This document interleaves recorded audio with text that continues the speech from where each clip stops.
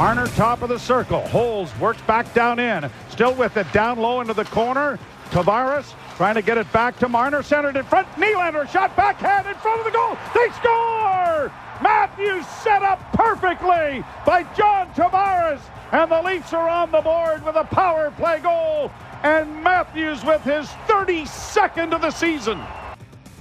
Auston Matthews set up by John Tavares and William Nylander. That came on the man advantage. Ondrej Kase also getting one tonight from Jason Spezza and Rasmus Sandin. Also on the man advantage. Leafs with the power play great tonight. Justin, you know, you and I joked about it in the pregame show, and I should tell you. I don't know why you don't know this if you're listening right now, but Leafs falling 3-2 in Vancouver. I didn't want to sit here at the end of the game tonight talking about the Leafs had so many shots, and then the chart comes out. We all see it on Twitter afterwards, the deserve to win-o-meter. I said I didn't want to see it at 67%. Apparently, I wasn't generous enough to the Leafs. 80% the chart was at tonight. Leafs played well. Vancouver got a ton of saves. It feels like maybe that's far too simple to break it down, but I think if we're going to keep it very surface level, that's the story of the game, it felt like to me. Well, you should be able to take some solace in that, right? 80%, that sounds lovely, but it was, somewhat self-inflicted or at least avoidable, this loss. I mean, Thatcher Demko played outstanding for the Vancouver Canucks. Clearly, he was the difference in that game, but there were other factors. Falling behind early, having to chase, allowing Bruce Boudreau to let his Canucks sit back a little bit, although I have a theory after this game. We know who Boudreau cheers for when he's not coaching teams. So maybe he just wanted to see his favorite team against the team he coaches put on one of the most entertaining games of the entire year in prime time Saturday night. I know Vancouver fans aren't very pleased that it's not even dinner time there yet, or just past dinner time, I guess. But that deserved to be in prime time, and I think Boudreau will be smiling after that one because he gets the win and he gets to see his team, the Maple Leafs, in an entertaining clash. Awesome game. I mean, you and I were sitting here, wishfully thinking, man, that would be a great game. Look, they'd all be great games to be in the building for, but that just had a ton of pace, a ton of life. A lot of times you see it with Leafs fans where they go in there and take a building over, and they did that to a certain extent tonight, but obviously there was more than enough kind of pushback from the Canucks. You had the two fan bases getting into it, tons of action up and down. It's exactly the type of atmosphere we all want to see when we go to a game. So yeah, if you were lucky enough to be there tonight, you definitely enjoyed it. Okay, I've been a good boy. I've behaved for about 3 minutes. Do I get to complain about the John Tavares penalty now, or should I wait a little longer? The replay comes out. John Tavares' stick is slashed by Mott.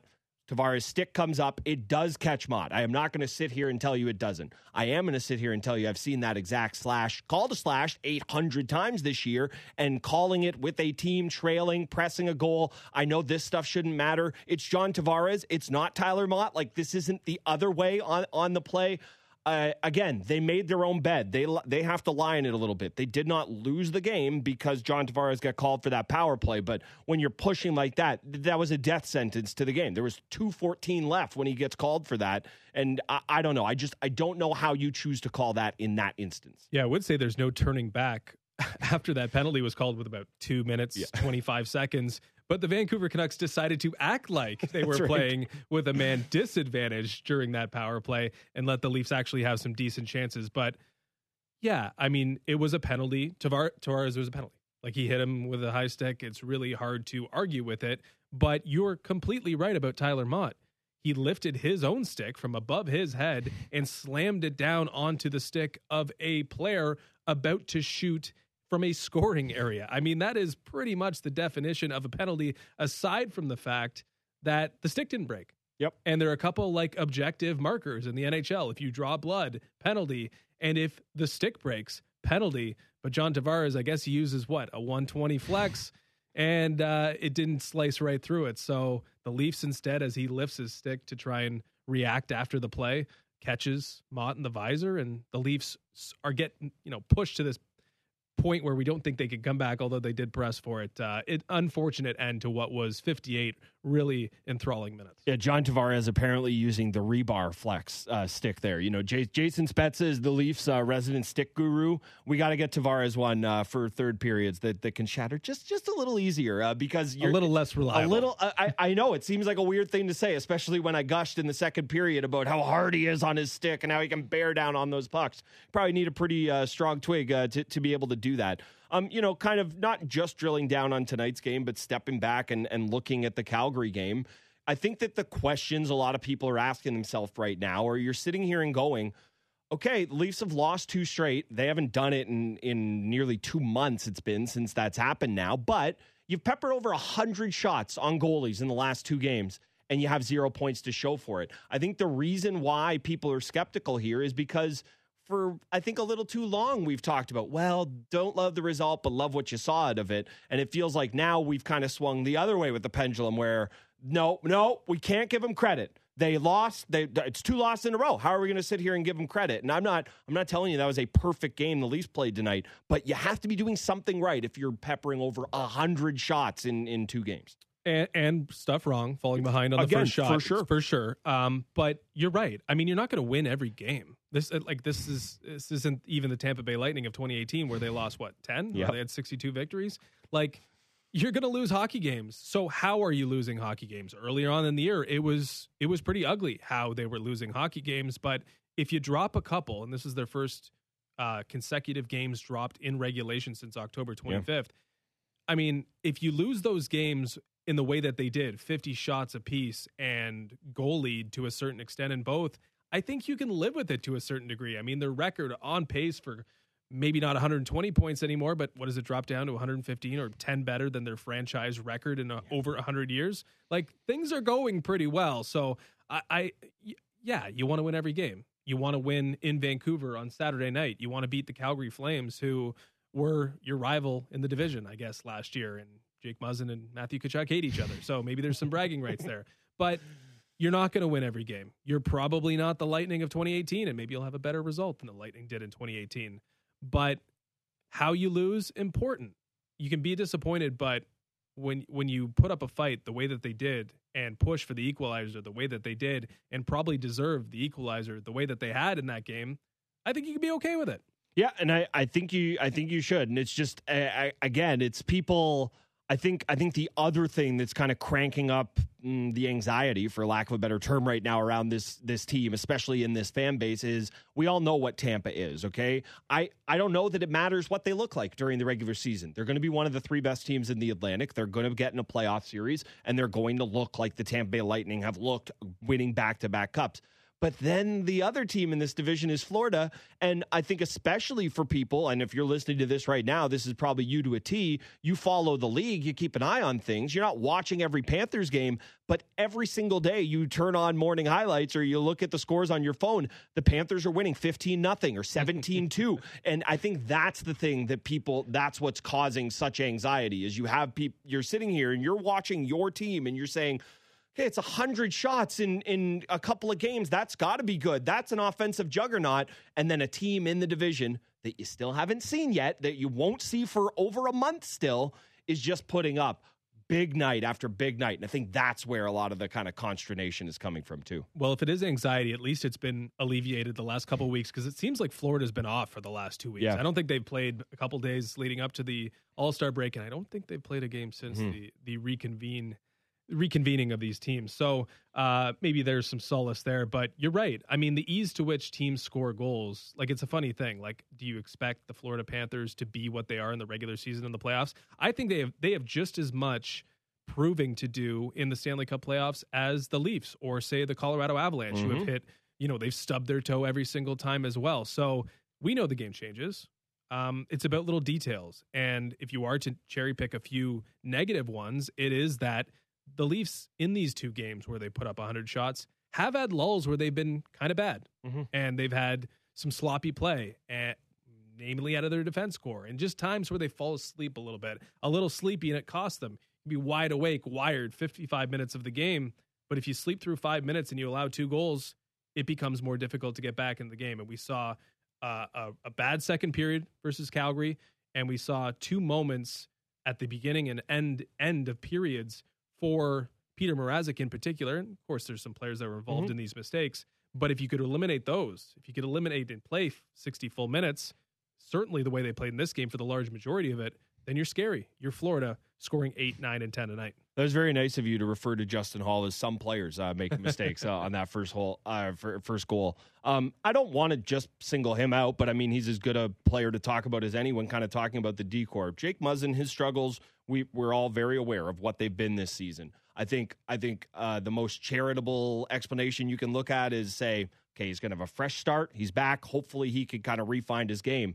But, Justin Holl's been fighting it. The thing that's kind of jumped out to me about his game as of late is he has felt like a player who doesn't trust what's going on around him. And I think that this is it can be a little touchy subject. And I'm not saying Justin Holl gets touchy about it, but in Leafland, because he rotted in the press box for so long, it does look like a guy who's kind of in need of just sitting and watching for a little bit, because it feels to me like on any given night, there are one or two plays, and these aren't disastrous mistakes, but it is just overcommitting to a read and then trying to overcommit back the other way. And now that Muzzin is healthy and you have your 7D and who knows what happens at the deadline, I'm not saying sit him for 5 straight or anything like that, but it feels like this is definitely a time to maybe give him a bit of a blow, let him see the game from up top. Yeah, and I guess they have that option with Travis Dermott sort of waiting in the wings here. I think the issue, and I think your analysis is bang on, because it seems like this is someone who's thinking a little bit more. And the thing with Justin Holl, unlike other players, is that in order to fulfill his role on the team as a top 4 defenseman, he has to be playing at the very top of his performance range. No mistakes. Yeah. And we saw that pretty much all season long last year in the friendlier confines of the North Division. But this year, if you're not playing in that 95 to 100% of your capabilities range, and you're thinking a little bit more, and that half step maybe is a little slower, everything starts to speed up around you. And all of a sudden, the issues start mounting and piling up. And I think that's really the issue here, is that there's a couple things that aren't functioning the way he'd like. I think the psychological factors probably playing a role as well. The diminishing returns a little bit on Jake Muzzin impacting everything. And when you lose 1% and 2% or a couple factors here and there, it gets to the point where a player who's really reaching to be a top 4 defender is suddenly looks anything but. Yeah, it's a little like we talk about with players with their aging curves, where if you're a guy who is a burner and you lose a little bit of speed, you could probably still get around okay because you had speed to burn. But if you're somebody who needed every single ounce, and it's funny, Tavares is a guy I kind of think of in this regard, and he's reinvented himself another way. But if you're somebody who needed every ounce of your speed to get around, the second you lose it, it's amazing what it can be. And I feel like it's kind of similar with Justin Holl. And you're also not asking John Tavares to be the sole offensive producer anymore. In Long Island, when he was at the top of his performance range, and again, we're not trying to slander John Tavares here. He is what he is now, and that's still an immensely talented player and a player that can do the things that we saw on the Austin Matthews goal, which is very rare in this league. But he is now he's in a slot below. And that slot below is not an option right now for Justin Holl. If by chance a Nick Ritchie trade turns into a legitimate middle pairing defenseman, then maybe Justin Holl can lose that step, can play at 85%, and still be a solid contributor on this team. It's all about sort of what your importance is compared to your performance. And right now, the one that doesn't jive is Justin Holl. Yep, no, I agree. I agree with all that. One thing that's kind of jumping into my mind, and we'll talk about this on the other side here, is we know that first line is absolutely rolling right now. Bunting, Matthews, Marner. I know Nylander and Tavares got on the score sheet tonight, but it was with the man advantage. I do wonder if there's a world where now you don't want to mess with what's working, but do you want to spread out what's working across the team? I think that's something we'll talk about as we continue. Going to hear from Sheldon Keefe. Our buddy Luke Fox is going to join us. There was news on 32 Thoughts. Oh my, we have so much to jam in here as we continue breaking down what was unfortunately a 3-2 Leafs loss on the road in Vancouver. Justin Cuthbert alongside me, Brent Gunning, as we continue with Leafs Nation postgame on Sportsnet 590 The Fan.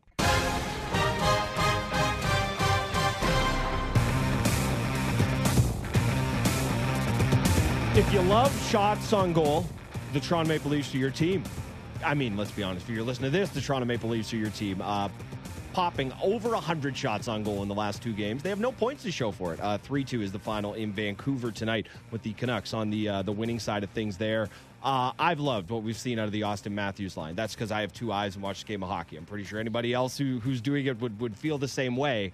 In terms of, we often so much talk about where should Nylander be? Where should Marner be? And it feels like it's about getting the center going. What do? Do you just keep this top line rolling, let them go, let them feast on competition, and you figure Nylander and Tavares and Kerfoot will figure it out? Or is there a world where you say, okay, we've seen the Tavares and Marner thing. We know that can work. We've seen Matthews and Nylander. We know that can work. What do you do? Yeah, I mean, Sheldon Keefe wanted to mix things up, and really, he reverted back to things very, very quickly. At the first sign of trouble, he went back. And, when you're in the position the Maple Leafs in, now, there's 2 ways to look at it. The Atlantic Division is important to win it because you're going to get likely an inferior opponent, but maybe the Boston. I was going to say, wouldn't that be fun? Or you could look at it as, hey, these are the 4 teams getting in, and we got to be at our best. So how do we be at our best? Do you try to figure out, what is the combination that's going to work best and stick with it and build it to the nth degree? Or do you have different things that you can turn to? And I do see the value in having things to turn to. But I do think the dynamic is pretty clear in that whoever Mitch Marner is playing with is going to be the superstar that's accentuated. We talked about this a little bit. He's the new Zach Hyman, because it used to be whatever's line Zach Hyman was on was the number 1 line. He is the guy who's going to fit in best with each of them. So which one do you want to help? Is John Tavares needing of help right now? I don't necessarily think that. I think this team is at its best when Austin Matthews is at his best, and when Austin Matthews is at his best, he's got Mitch Marner beside him. And I'd like to see, John Tavares and William Nylander work this out by themselves and be better than they have been. I think, they've had about a 30% goal share in the last, little stretch here where they haven't played as well. So personally, I'd like to see them come out of themselves because I think they have the time and the leeway to do that. But maybe I'm looking at Alex Kerfoot, and maybe I think there should be a change there, be it Ilya Mikheyev or even Pierre Engvall, who continues to play well for this team. So I feel like that's where I would go. I don't hate there are many times in his Leafs career that I would have hated the idea of Pierre Engvall getting a look up there. I don't hate the idea of that. Switch things up, see if a third cog can be a little different. Give a guy Keefe has been somebody who's always wanted to reward players lower in the lineup who are playing well. So I don't dislike that idea at all. I think the way I kind of look at it is you want to optimize the 4 of them going. And it feels to me like right now the guy who's kind of going the least is William Nylander. Yep. And it seems to me like the best way to get him going would be to play him with Austin Matthews. But I don't know that you want to break up Marner and Matthews to do that. Somebody who I'm sure has opinions on the matter. He has lots of opinions on lots of Leafs matters. Our buddy Luke Fox. Luke, I feel like it's been forever since I talked to you. How you doing? It's been a minute. Yeah, no, I'm doing great. That was a fun game. It was. Ran into a pretty hot goalie. It's always remarkable when someone makes more than 50 saves. But that was a hoot to watch. And I just love the fact that every goal gets cheered because there's so many Leaf fans. And the Canucks fans are so vocal, too, I thought the energy of that game was fantastic. Yeah, Luke, we were saying the same things. It's cool when every moment is celebrated in a hockey game. Yeah. Like it's very rare that we see that. And you're right. Fantastic game. I mean, the gasps were right to the very end when Morgan Rielly somehow found Austin Matthews for one more shot towards goal. And I think Bunting had a chance on the rebound as well. So it was electric throughout. I'm wondering, as you've watched every Leaf game up close and personal or very intently at least, does that one rank right at the top for you this year? Yeah, it's definitely top 5 in terms of, entertainment. I thought the Colorado game that they lost was also a blast. That was probably one of my funnest ones to watch. But, yeah, that one's right up there. The Calgary game was good, too. Just 2 really strong goalies they ran into, but lots of scoring chances, lots of intensity. I'll throw the Winnipeg Jets game in too. That was up there because it had a little bit of nastiness in it. That was one of my favorites of the season too. I think March 13th is the next game against the Winnipeg Jets. We can just go ahead and circle that one. I'm sure Logan Stanley will be not a popular man at Scotiabank when they're back there, and I can't wait for that. Yeah, I highlight all those as well. I'll go ahead and throw one more in there, and this speaks more to who I am. I like the 8-3 pumping of Colorado at home. That one was a little more fun for me than the back and forth. I don't like chewing on my fingernails so much, but I am who I am. We were talking, Luke, about the idea that this first line is rolling so well. You go back to that Calgary game. They had 20 shots combined in that game. But the second line, the Tavares Nylander line, I don't think it's been, terrible or anything like that. I just think it's kind of lacked the pop. We know Keefe went to the blender a little earlier and really, really shook things up. Can you see a world where they flip the wingers again and it's Marner with Tavares and Nylander with Matthews just to try to maybe shake some life into both of those lines? Or do you just leave that first line rolling the way it is and let Tavares and Nylander figure it out? I think you leave the first line because that first line is one of the hottest lines in hockey right now. Like Austin Matthews is on a 7-game point streak where he's got 7 goals and 7 assists. And I know some of that's on the power play, but that line looks dangerous every time they're out. Mitch Marner's just coming off the goal streak of his life. I would leave it for now, but I could totally see a world where it gets changed down the road. Sheldon Keefe's never been afraid to tinker and adjust based on, what he sees, and he's trying to get energy in guys. And I think John Tavares has actually played really well the last couple of games. That pass he made to Matthews was phenomenal. Willie seems a little off, right? Like he started really strong, and his production is still there.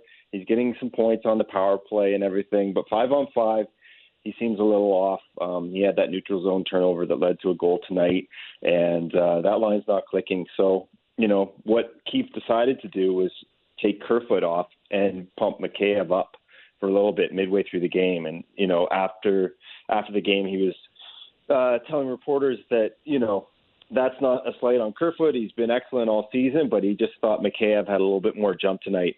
And this has been a low-level thing, I think, for Keefe, trying to get that second line going 5-on-5, because it's been, I don't know, it's like 2 or 3 weeks now where they just haven't, dominated the way that you'd expect with JT and Nylander running that line.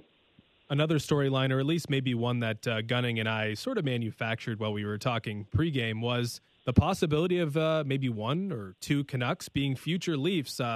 Lots of talk about Luke Schenn in the trade market. Tyler Mott seems to be a name that's going to be at least talked about as the mega team converges on Vancouver with all the new hires there in the hockey ops department. Did you see a future Leaf on the ice tonight? I think there's totally potential for that happening. I put in my blog today that I wrote about Tyler Mott, and just, he's the kind of guy that the Leafs would want. And, this is a Leafs show, we're talking about the Leafs, but really any contending team would want this guy, right? Yeah. And, he's on an expiring deal. He's cheap, like his cap hit's not going to break you. So, it's a guy that Dubas could accommodate that way. And if you look at his numbers, they spike every time he gets to the postseason. He's a big game performer, and he does all the dirty things like hits and block shots, and starts all of his slash John Tavares' stick late in the game. Yeah, do that type of stuff. Yeah.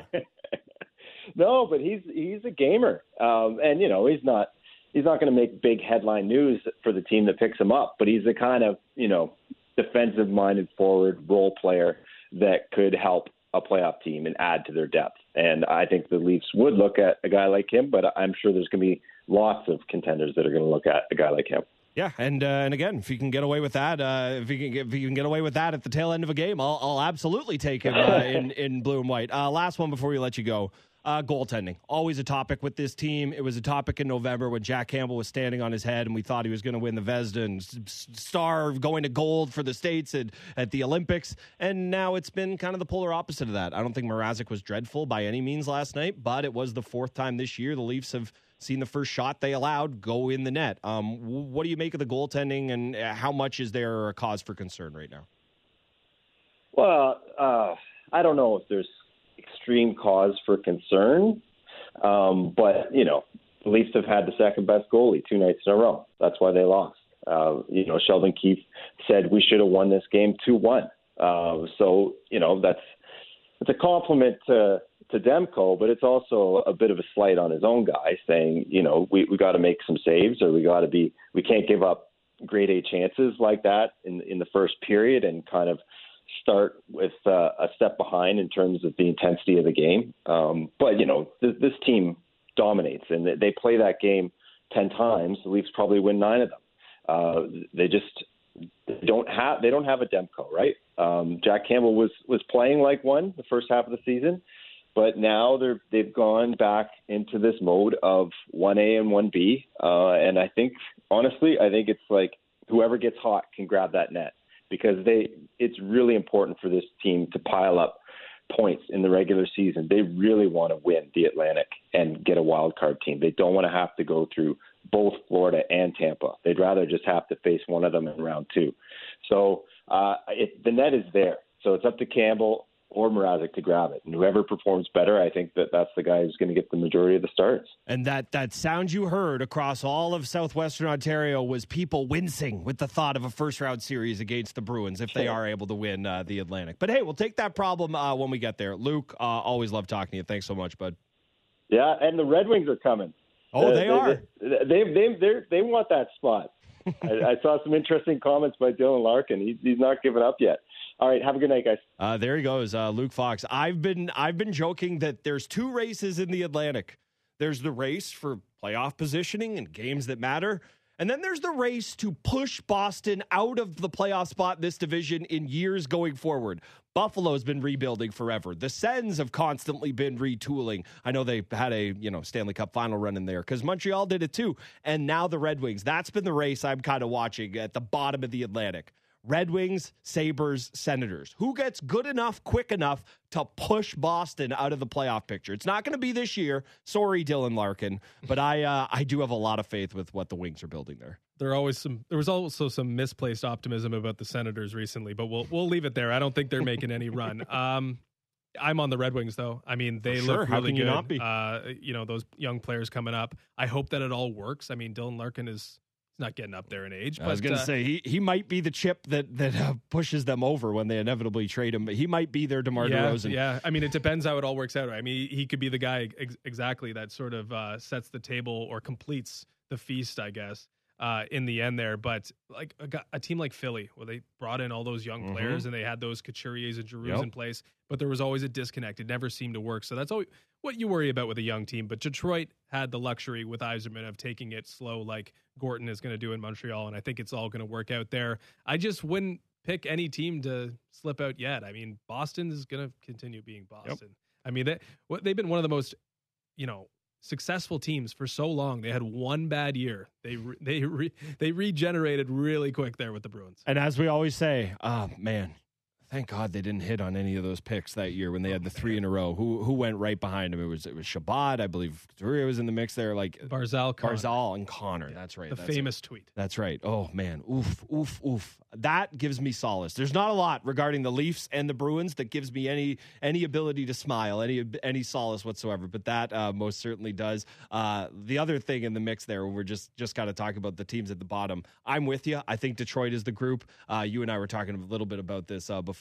This Owen Power. I can't wait till he gets to play some games in the NHL because he was playing for Team Canada. I had a half an eye on that this morning. Actually, I woke up to watch that, and he's a big, strong man. And him and Dahlin, I don't know about the rest of it, but they look like a group that should be terrifying to play together. I think it's going to take a while. I think it's going to take a little bit. I mean, Owen Power, we talk about things taking it slow. Steve Yzerman getting to take it slow. Gorton getting to take it slow. Good on Owen Power for realizing there were other things for him this year, this hockey season, this uncertain season of hockey. There were better things than grinding it out with the Buffalo Sabres. Let's just hope Claude Julien gives him a little bit more.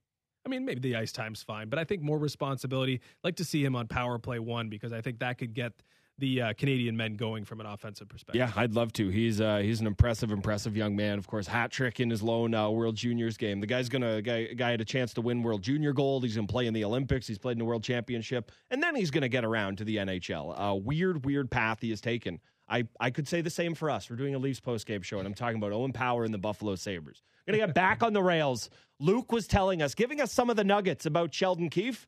We're going to go right to the horse's mouth. We're going to go to Sheldon Keefe, not now, but next on Leafs Nation postgame. Justin Cuthbert alongside me, Brent Gunning. Keep listening on Sportsnet 590 The Fan.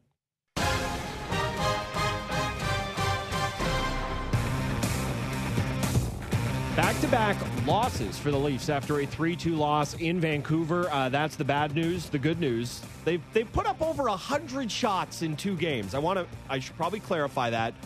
Over 50 in each, not over 100 shots in back-to-back games. That would be a lot. 50 plus, that's a lot. You got to like some of your effort. Let's hear what Leafs head coach Sheldon Keefe had to say following the 3-2 final. Your assessment of the game, it looked like you guys, again, did a lot of really, really good things. Yeah, I mean, obviously, I didn't like the start, that first goal that we give up. To me, we just lacked the intensity required to start the game in that instance there, and it cost us. From that point, I liked a lot about our game. I thought we gave up a little too much with their counter and their transition coming out of our long ozone sequences, and then they would counter and get a pretty good rush chance the other way. But, I mean, obviously we deserved a whole lot more offense and goals than we got tonight. So, but that's what happens, right? You spot them a 2-0 lead. It's a team that relies on world-class goaltending to win games as it is, and then you give them a 2-goal lead, and it's an uphill climb from there. Love that our guys kept fighting 2 huge power play goals to even the game.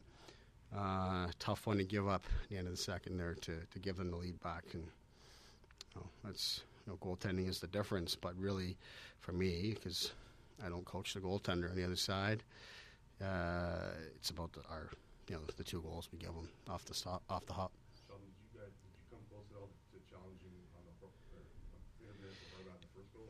Yeah, we came close. We were looking at it, and the way the rule is, and the way most of the precedents are, that if the contact happens outside the blue paint, that it's not going to be it's not going to come back.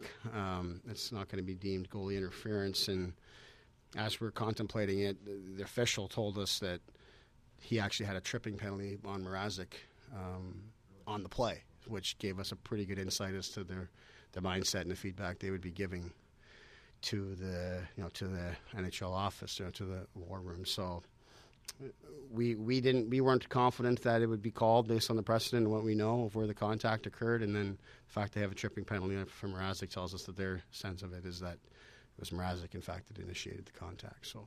Going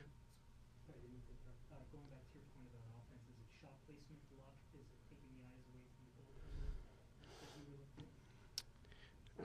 It's a world-class goalie, and I think we did a lot of good things today. We had the puck moving a lot of shots off the pass. We had traffic. There's always things you can do better, but we deserved a lot more than we got today. Hats off to their goalie. He's been unbelievable all season for them.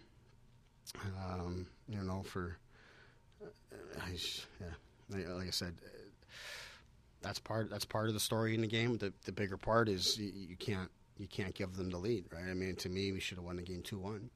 We'll give them their power play goal, maybe their second one, or maybe the third one, whatever. But you can't dig that hole. There's no reason why we couldn't have won this game 2-1 tonight. So you don't sound overly concerned that you guys have lost 2 in a row. I know you guys haven't lost 2 in a row very often. No, I mean it's unlike us. Obviously, we've been very consistent with our ability to bounce back and put together long stretches of winning.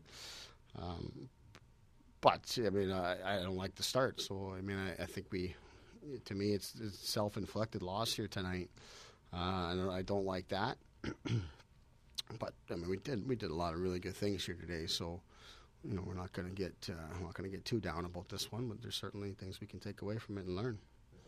More deflating at all. Maybe that's not the right word, but Peter was saying on the winning goal, he's taking the rebound right back up with the connection, whatever, and that type of goal to decide the game. So